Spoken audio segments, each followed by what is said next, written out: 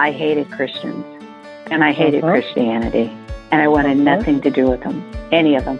It sickened me. I felt they were weak, and I completely said, I am not going to deal with this crap. And I moved on. You know, it took a while for me to, you know, really begin to trust that God had my back.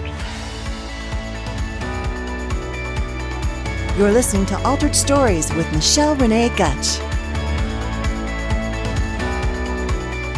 Hello, friends, and welcome to my 14th episode of the Altered Stories Show, Healing Conversations with Twoana, my Ekklesia Group childhood cult survival journey. My name is Mischelle Renee Gutch, also known as Mischelle Saunders Gutch, CEO and founder of Altered Stories Ministry, a faith-based nonprofit with a global mission located in Overland Park, Kansas. Thanks for listening to my show. Before we start the show, I'd like to take this opportunity and thank those of you that have subscribed and have donated or sponsored stories. We now have almost 600 listeners. I also want to give a big shout out today to Lynn Clark with Beauty Counter, who donates monthly, Keith Custer with theripple.net, and to Cody and Jimmy at revathon.com for their great support too. Today, I will be sharing with special featured guest Twoana Clark-Shepherd about my childhood cult experience and God-glorifying recovery journey, which involved years of healing from trauma, abuse, and numerous mental health issues. For those that don't know Twoana, you need to. She's amazing. And a former rock star show guest, Altered Stories Ministry board member, and is the founder of Abundant Living Legacy Life Care in Overland Park, Kansas. She appears weekly on multiple broadcast streams via her talk show, Talk About It with Twoana, where she raises awareness to the stigma and plight of mental health. So let's get this conversation started. Welcome, Twoana. Thank you so much, Mischelle. How are you this afternoon? I'm doing well. You know, I want to thank you for your great support of this show. Absolutely. And I also want to thank you for taking the time out of your crazy schedule to be able to have a conversation with me. So where do you want to begin? Well, I just want to really just start with just kind of warming the atmosphere, if you will, with just letting our listeners as well as yourself know that our topic today that we're going to be discussing truly has what I call a lot of prickly hairs attached to it. And it is often covered. I think a lot of things that exist in what places that I call the darkness tend to have prickly hairs, but there's certain topics I think that more so we need to just first start by, I think in the natural world we call it normalizing them, although there's nothing really normal. It just depends on your definition about the experience of being drawn into and victimized by cults. However, just bringing in a sense of community, I want to just start with just simply saying, if anything about what you hear today resonates with you, either for yourself or for someone else, you are not alone. At the beginning and the end of this conversation, that is what I want to first just start with. And then from there, to put some data, if you will, some validation to the fact that people are not alone, I would just like to invite you, Mischelle, to just begin to tell us all a little bit about your journey, where it began with this particular topic. Sure, Twoana. First and foremost, this was started very innocently.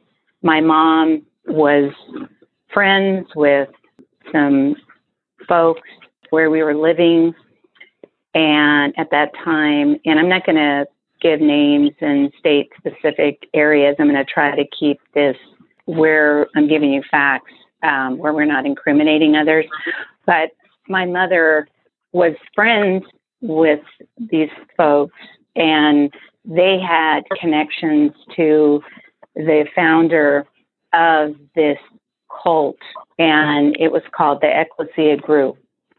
And when it started off, at the time, my dad and mom were together, and my mom, she was struggling with loneliness because my dad was in the Air Force and he was gone a lot. And she had just become a Christian through the Billy Graham crusade. She was a baby Christian. And at that time, she really didn't have a lot of discipling going on. So her friends who brought her into this group, this Ekklesia group, were really her support system. And so this started innocently. It started as we were meeting in homes.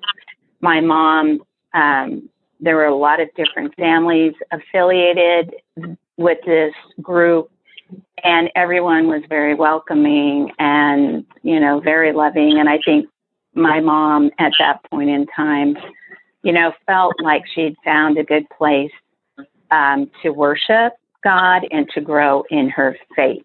At what point did it become problematic? What were some of those things you remember noticing that didn't quite feel right? My dad was actually transferred overseas to on an assignment, and when we relocated to where this group had moved to, because there was a change, and they moved out of the state where we were to the new location.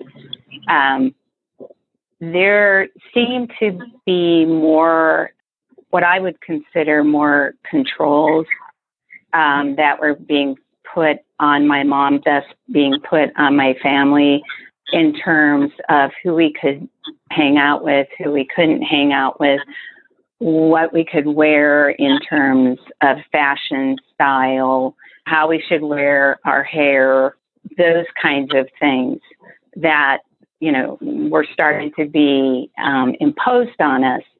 We were also not able to watch TV. We were pulled from being able to celebrate holidays. And, we were asked to go ahead and start passing out flyers or pamphlets to others. And that is kind of where that started getting more complex and complicated for the family, because my dad was not around on a day-to-day basis. And at that time, there wasn't Skype, there wasn't the technology, there was primarily phone calls or there were letters. So when my mom started getting more immersed in this, my dad, he wasn't getting a true depiction of just how involved my mom was beginning to get and the controls that were starting to be imposed on us as kids. And now, I'm sorry, how old were you? Just so we can locate kind of the... Well, when my dad was shipped out of state and we moved, I was probably going on 10, 11. We actually started when I was like 7 or 8, and then it progressed. And that is what I remember in terms of it being very difficult for me, because, that's at the time when, you're a lot more self-conscious of yourself, and having relocated, you want your friends to accept you. You don't want to be different. But anyway, so that was where my mom really started to get off the beaten path, and it just progressed from there, where then we started being brought into Bible studies, and those Bible studies were very interesting because at that point in time, there was what I would consider some sort of sexual abuse that went on, or sexual being around sexual things. And that was really hard. That was when, it started getting hard at that point, because we were being asked to participate in things, and, we were seeing things that we should not be seeing at the age that we were. So then there was those kinds of activities that went on in the collective group, and that was being actually facilitated by, the man that was heading it up. So there's hard things, that came out of that, very hard things. And I was very protective of my sister, and she was just little because she had come into the picture. It was just very difficult because I saw things I should not have ever seen at that age. I didn't get it. I didn't understand it. My older brother, it was embarrassing, and it was very hard. You just described a good kind of beginnings across the span of time of how it started out innocent. Wanted to highlight that for those who listen. Most times it does start out innocent. How there's a target around isolationism and those who maybe are more isolated. And yet statistically, it says that few people who actually are exposed, like people are exposed more often than they actually become drawn in. So statistically, few people who become briefly exposed actually become enmeshed. However, there are specific things that tend to cause one to be more vulnerable than the other. What do you believe caused your family to be more vulnerable? Your mother maybe being the one that was the head of the household actively at the time. What do you feel like was a major factor in her not being able to recognize problematic things once they started and pull away? I believe my mother had a degree of mental health issues, and I think she had also had some abuse in her family, some sexual abuse in her family that she shared. And I think my mother had really low self-esteem. And I think, too, that she was naive. She was completely naive in areas. And I think she was missing something in her life. And she was looking for some sort of community, camaraderie, connection, those things. And, my dad was pretty absorbed in his career. He always gave her a lot of freedom.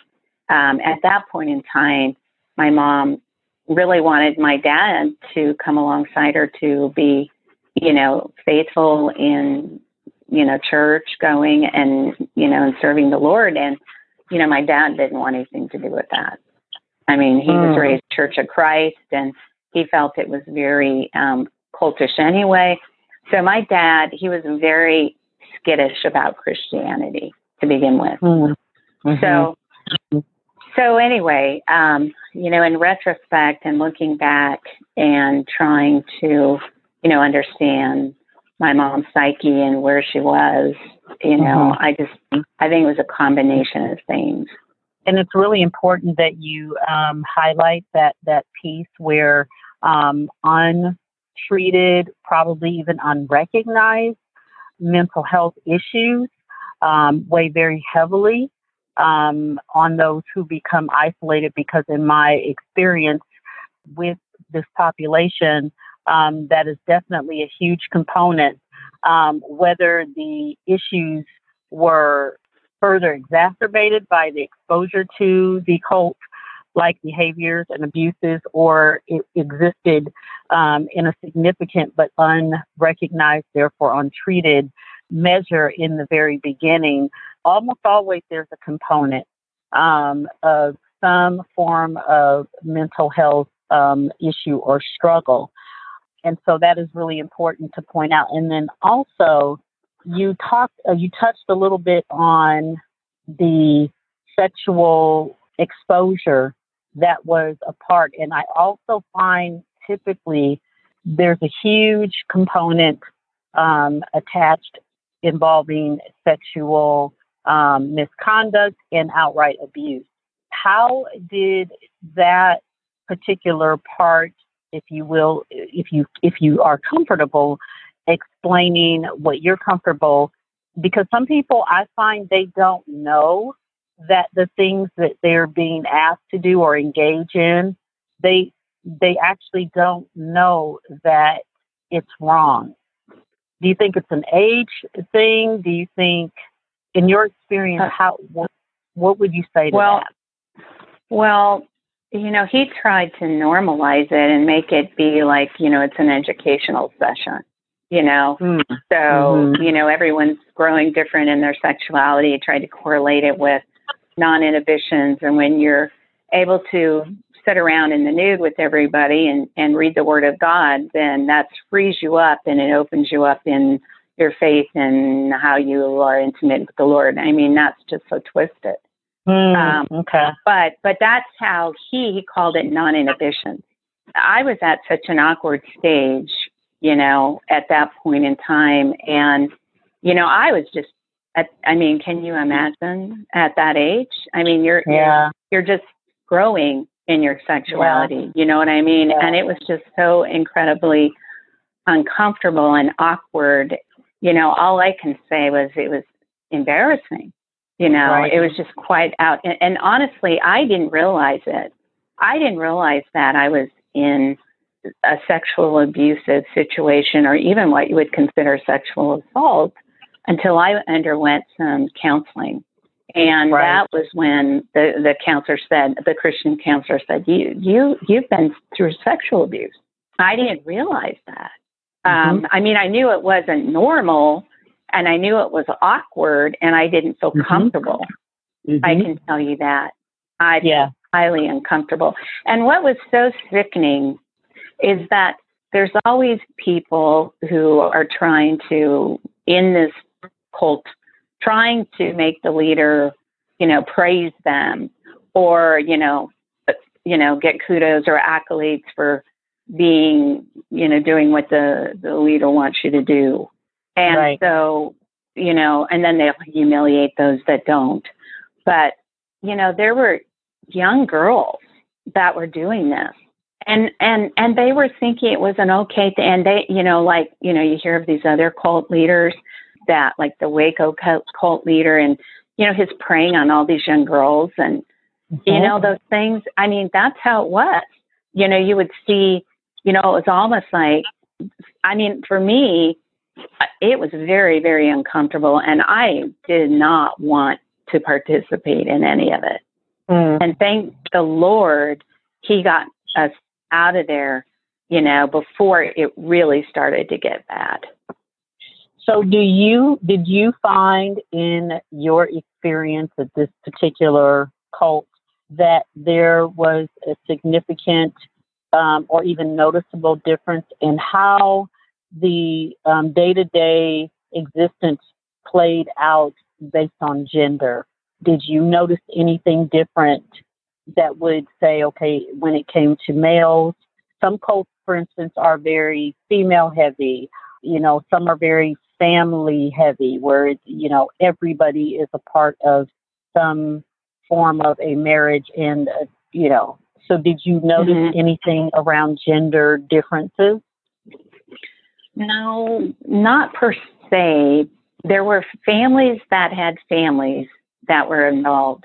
One family had the brother and the sister and their family, and they were all involved. And then you would see Lone Ranger type people, people that, and these people were very emotionally off, they were off. They were not stable, some of them. And, and then you would see people coming and going, So you'd have the base of those that were there and faithful, and then you would have those that would rebel, and then they were ridiculed, and then you would see people coming in that were in desperate situations. So were there any, you touched on the sexual abuse component. When you mentioned just now the part about people who would rebel, did you, particularly in your experience, witness or deal with any significant amount of physical abuse or measures of control? I only saw that they would, this is, the interview with Teresa that you had. I mean, I have some spotty memories, okay? But I remember a couple of things. One is I remember them chastising me because the man that headed it up watched my baby sister and I, and they were very hard on my sister. And I remember being very protective and lashing out at them. And I told my mom, and my mom got upset, and he put a whole sermon around it and ridiculed my mom. And then I also remember anybody wanting to leave, he would ridicule and say, you're going to burn in hell forever if you leave this group. And then also I saw a woman who had a little boy, and I remember him sitting at the front, and she was allowing him to discipline him. And her husband and her were there, and she was allowing him to discipline her son. There's so much to this particular topic, but for the interest of time, can you take us to the point at which there was a move towards getting out? How did that manifest for your family, for you? It manifested because my brother left home, and it came out in the news. And the paper of the town where we were living and where the group was at that point ridiculed this man, and it came out, and they were investigating him. But my dad, my mom, my brother ran away. My dad had to take emergency leave to be able to come back to deal with it. He was stationed in Germany. And at that point in time, unfortunately, my mom and dad, were divorcing. I mean, it was a very bad situation. My brother became the ward of the state where we were at that point, and my parents essentially lost custody of my brother. And I can't go into too much detail because I don't want to, share things privately that would be uncomfortable. But I can tell you that that was like a wake up call, and my dad and mom had to figure this out in terms of, were they going to stay together? And to be honest, I am being, but I mean, I personally started rebelling big time at school. I was a top student, and I went down to really, really bad grades, and I started rebelling completely. And, then of course the school was also noticing some changes in my behavior. So, I mean, there were a lot of things in the family that started to break down. And then I started revealing some of the things to my dad, and because he did not know what the extent of our, exposure to the sexual behaviors and things. He did not know that. And so that started to come out. Bottom line is my mom and dad made the decision based on my dad's saying, hey, it's over, or we're over. And my mom chose my dad. Okay. And I was at that time we moved to the Kansas City area. And how old were you and your brother at this time? Well, I was 13, going 12, 13, and my brother was 17, but he was not living at home. He had left and was awarded the state and finished his high school. Okay. So, Okay. it was just me and my sister. So, yeah. So that's when, thank God, although it was a slow process, my mom still didn't completely shake her connections or her belief system in this cult and in the way they serve God. It took years. And I had so much anger, Twoana, from that. So much anger at my mom. Yeah, that was going to be my next question about just the moving into just my experiences as a therapist, someone who has tried to walk alongside others to a place of healing and freedom and deliverance. What were some of the after effects? And you said, that you definitely remember there being a lot of anger towards your mom. I have found extreme anger. Yeah. And so how did that affect you in your day-to-day life? I channeled it in other areas to achieve and to do things. And personally, I was just flat out not controllable.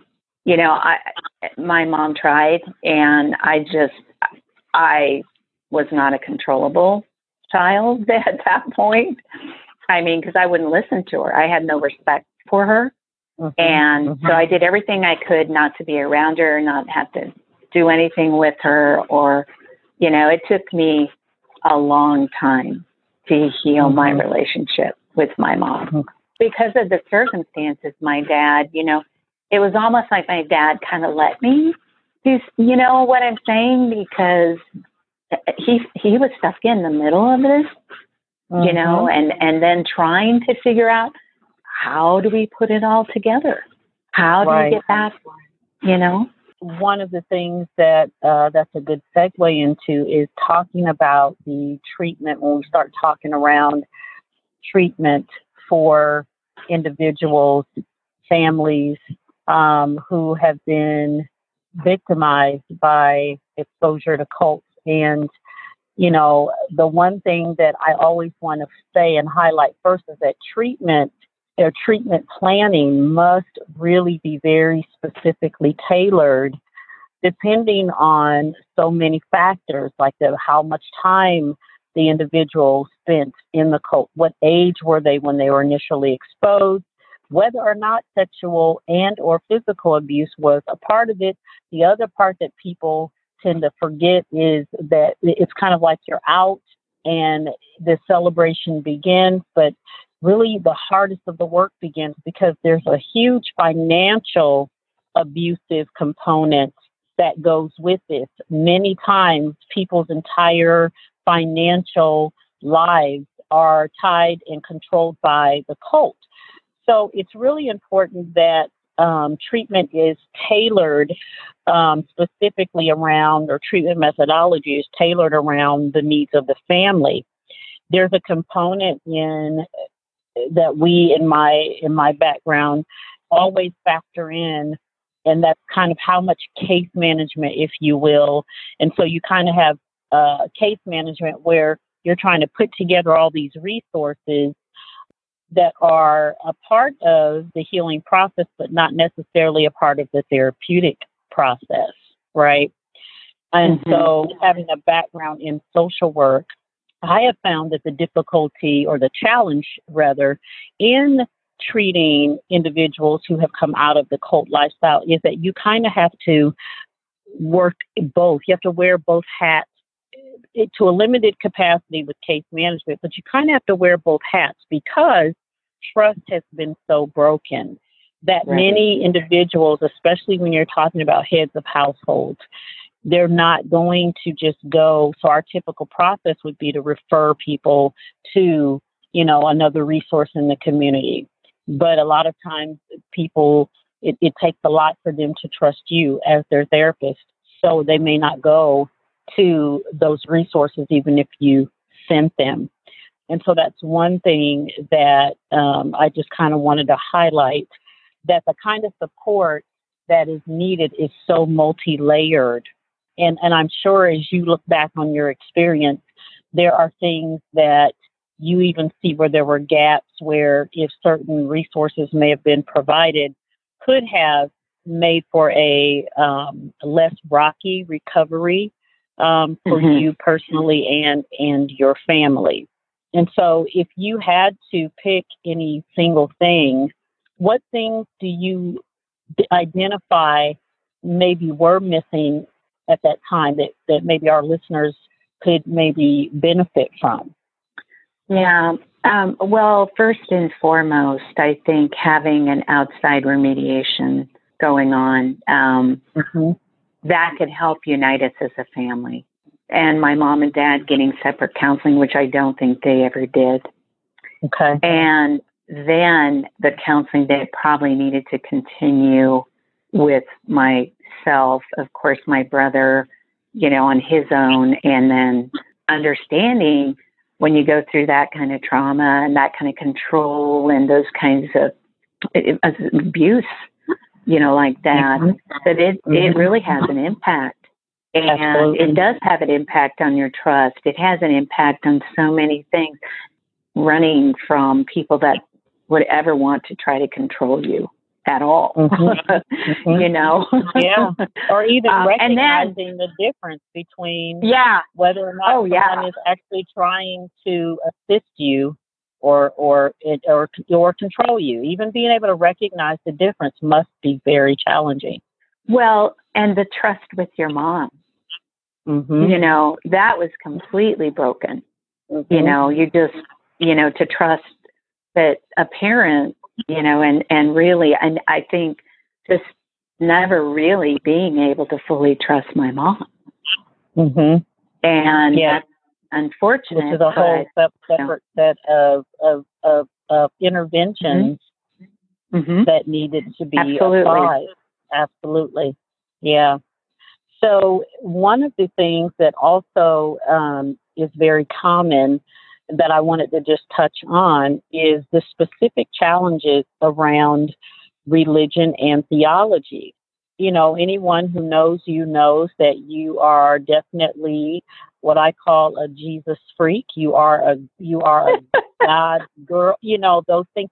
And there's so much what I would call miraculous, redemptive properties surrounding that, because there's so much around religion and theological abuses that happen within cult world. And so you mentioned that was a part of your experience. It's often the case.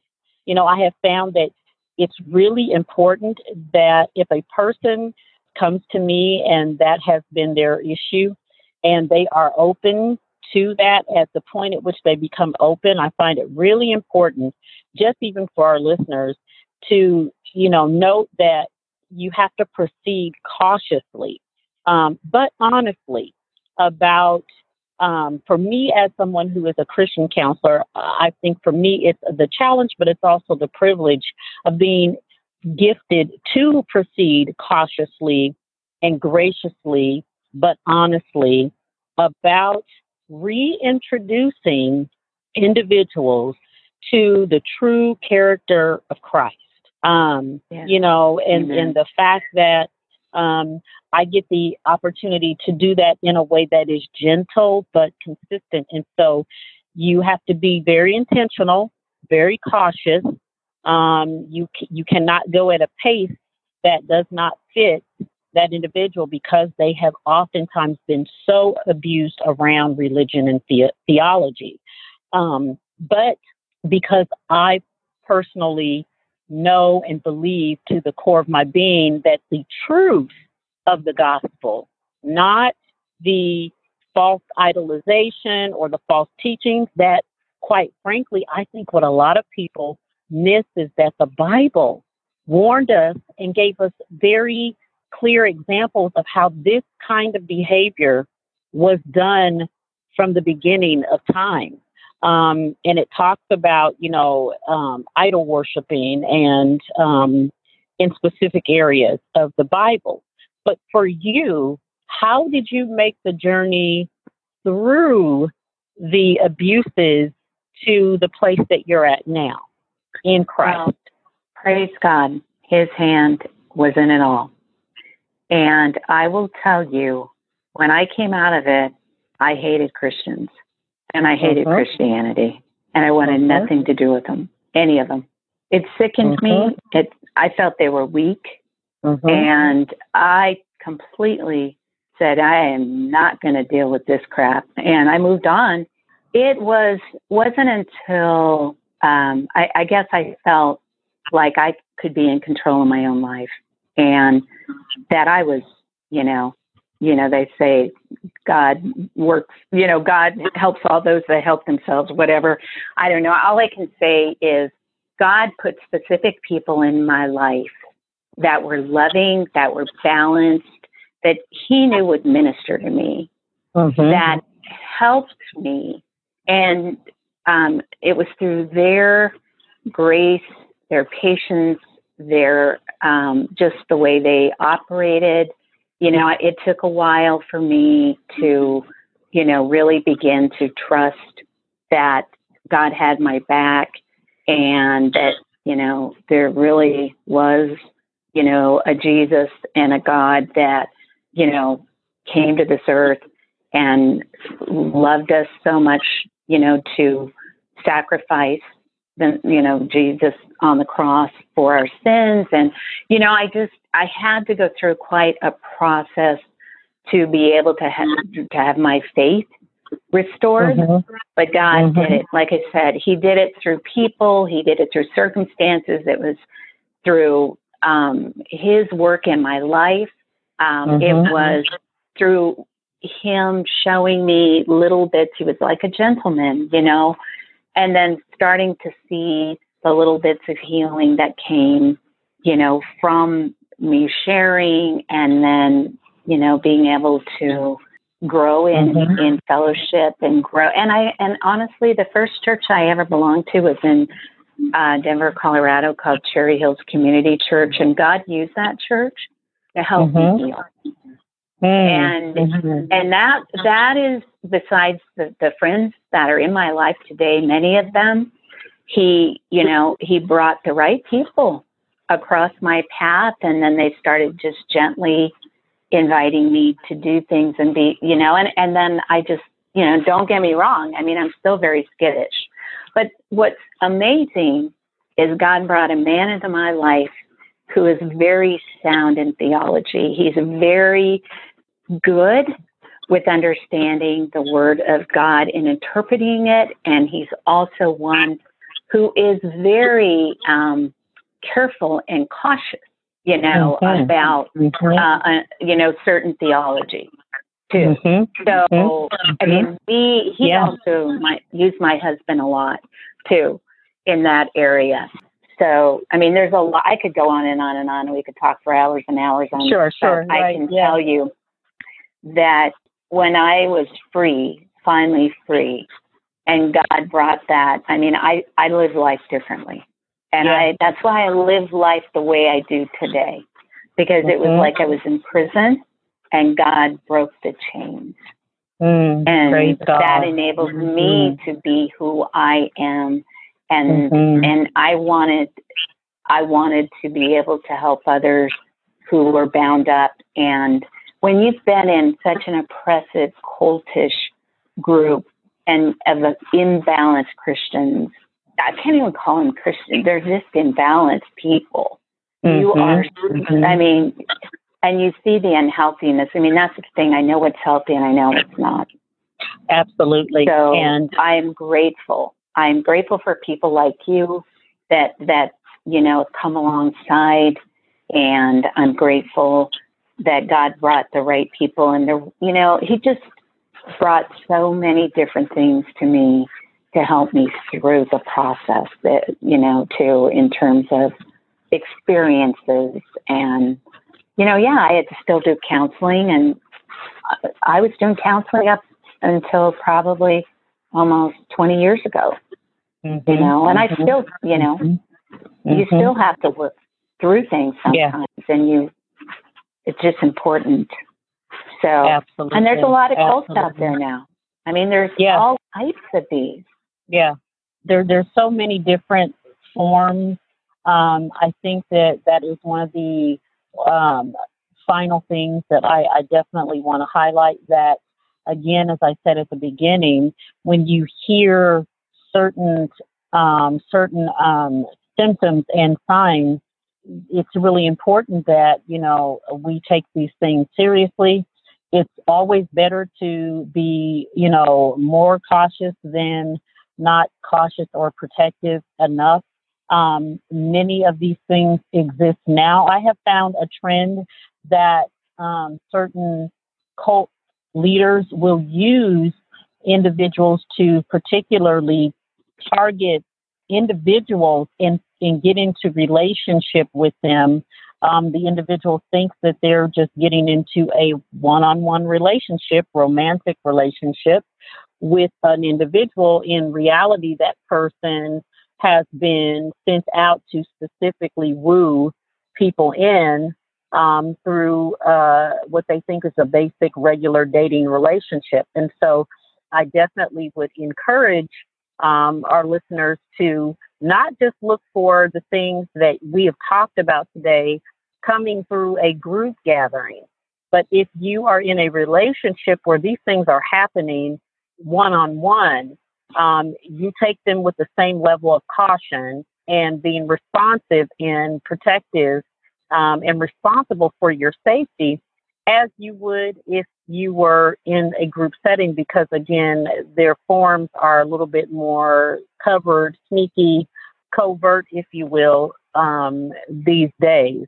And so there is that. And then, you know, also back to our point about the Lord and what does he have to say about this? And people think that, as you thought at one time, that, okay, this is Christianity.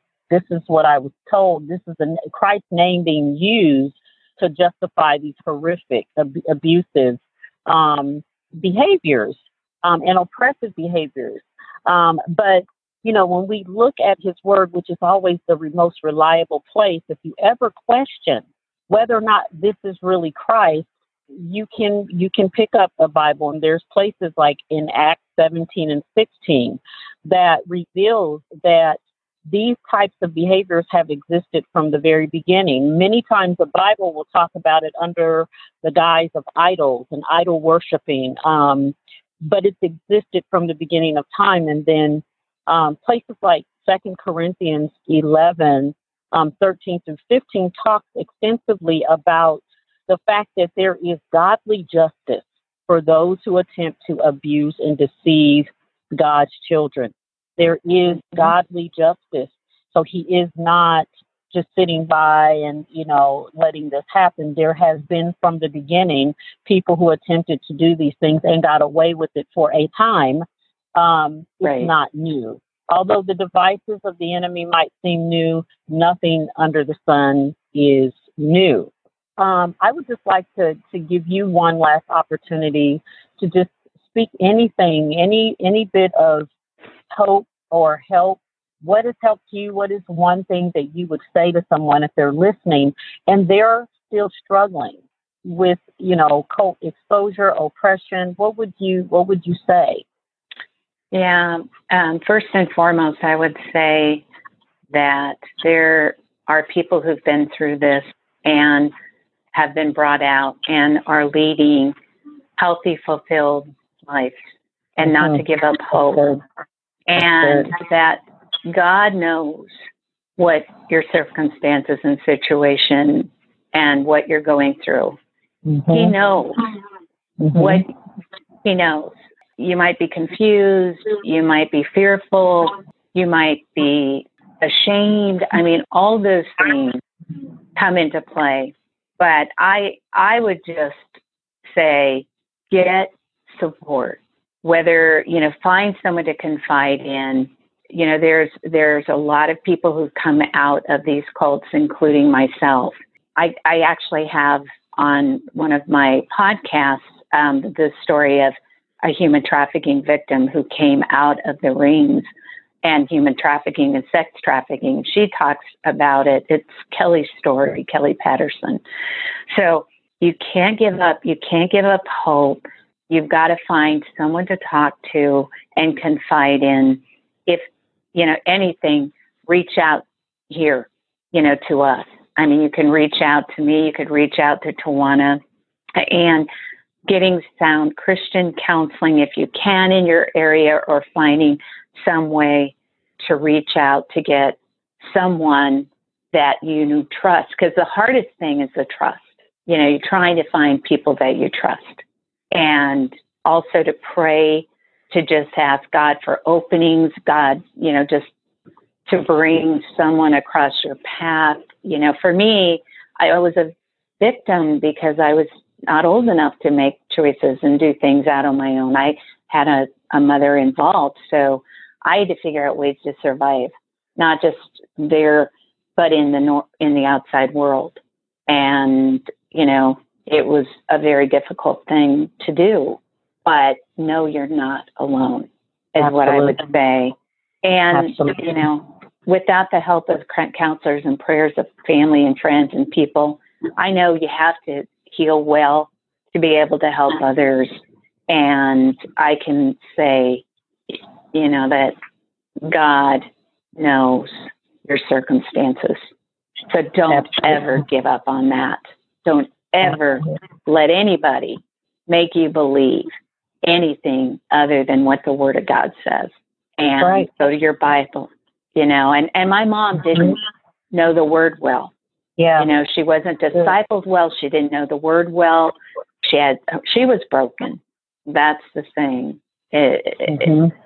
Broken people, getting hope through Jesus is truly the best way and the healthiest way and the way to freedom. Yeah, which is a perfect segue into the final scripture that came to me when we were talking about God's word and the truth of it and the truth of his character and it being in his word, and how important it is to, if you don't know it, then, reaching out to someone who can guide you in that. And John 8:36, says that he whom the Son, and referring to Christ there, he whom the Son has set free is free indeed. And that is one of the cornerstones if you ever wonder about the character of God. And so any situation in which you feel oppressed and imprisoned, no matter what you're being told, that is not in alignment with the character of our Heavenly Father, of the Son, Jesus Christ. The Holy Spirit will give you a sense of discomfort about it, and you're supposed to, like you were talking about, you felt not even being well versed in the word yourself as a kid, I'm sure, but still knowing that's who he is. He is a God of freedom and a God of liberty. And so anyone who would try to indoctrinate you into anything else certainly is not someone who is working on behalf of Christ. I would just like to say that indeed, if anyone is in need of being pointed in the right direction, even if there's, first of all, the searches of the internet that can provide Christian counseling, there's actual networks. Anyone connected to the internet can find even just Focus for the Family is a great resource nationwide to be connected with Christian counselors in your area, and they do personally vet those individuals to make sure that their doctrine is sound. But even if you are listening to this and you don't want to go that broad with your search, you certainly can reach out to myself or Mischelle. My best contact number is 913-820-2173. Again, that's area code 913-820-2173. And if not me, I can point you in the direction of trusted individuals who can support you. Definitely. And so thank you so much. I want to say that to you, Mischelle. I know you've shared before, but each time cannot be easy. And I want to just, really, really, truly acknowledge your difficulty and your bravery, and just your obedience in sharing your story and even the difficulty in it, but most of all, the survivor, the triumphant outcome of it. Yeah, Twoana, and thank you, by the way, for taking the time today to, have this conversation. If people aren't willing to come out and share these things, how are we going to help other people, right? Absolutely. Who are going through them. So, each time God uses my story differently, and I'm thankful for that. So, again, thank you so much. And as Twoana said, to all of you, don't be apprehensive to reach out. I also worked at Focus on the Family for a short period of time, and I will say that they do a great job in their counseling program too. So they're a great resource. And to wrap this up now, so as we move on, because this has been a little bit a longer podcast than what we usually do, but this is a great topic. I just wanted to thank you all again for listening to the show, and also mention too that we have many, many, many Christian women's stories that are out there and need to be heard, just like mine, because without me being able to share my story and get the healing that I needed through that and through the counseling, I wouldn't be able to be here today. And I know that there are a lot of other women out there, Christian women, who have stories, and they need to share them to be able to move forward. Or they're in ministries, or they're trying to, do great things in the work like Twoana is doing. So I just ask that you would please consider, if you are open to donations or helping us further our mission in helping women share stories. We actually have a way that you can actually donate on our website now. You can also support us in other ways by purchasing Beauty Counter Safe products from Lynn Clark, who has been a ministry supporter. We also have other ways that you can start fundraisers or help raise funds for the ministry. Revathon.com is one. And then also, for those of you in the Kansas City area, you can also promote your small businesses by doing coupons for professional services on the ripple.net, which we are actually a charity on that platform. And you can not only help us, but you'd also be benefiting your customers. So anyway, thank you all again for taking the time to listen. I hope you're all blessed from this. And until the next show, be heard and be healed. Altered Stories Ministry is a new nonprofit evangelistic talk show for women. Our ministry is located in Overland Park, Kansas. And if you enjoyed listening to today's show, your family and friends would probably benefit from hearing how God works in the lives of everyday women too. So why don't you share the link to our podcast on your social media? And we welcome your feedback, so let us know what you think. Also, we'd appreciate your prayerful consideration in sponsoring one of our future God-glorifying stories. We welcome your tax-exempt financial donations. To find out more on how you can support our ministry, log on to our website, alteredstories.org. That's alteredstories.org.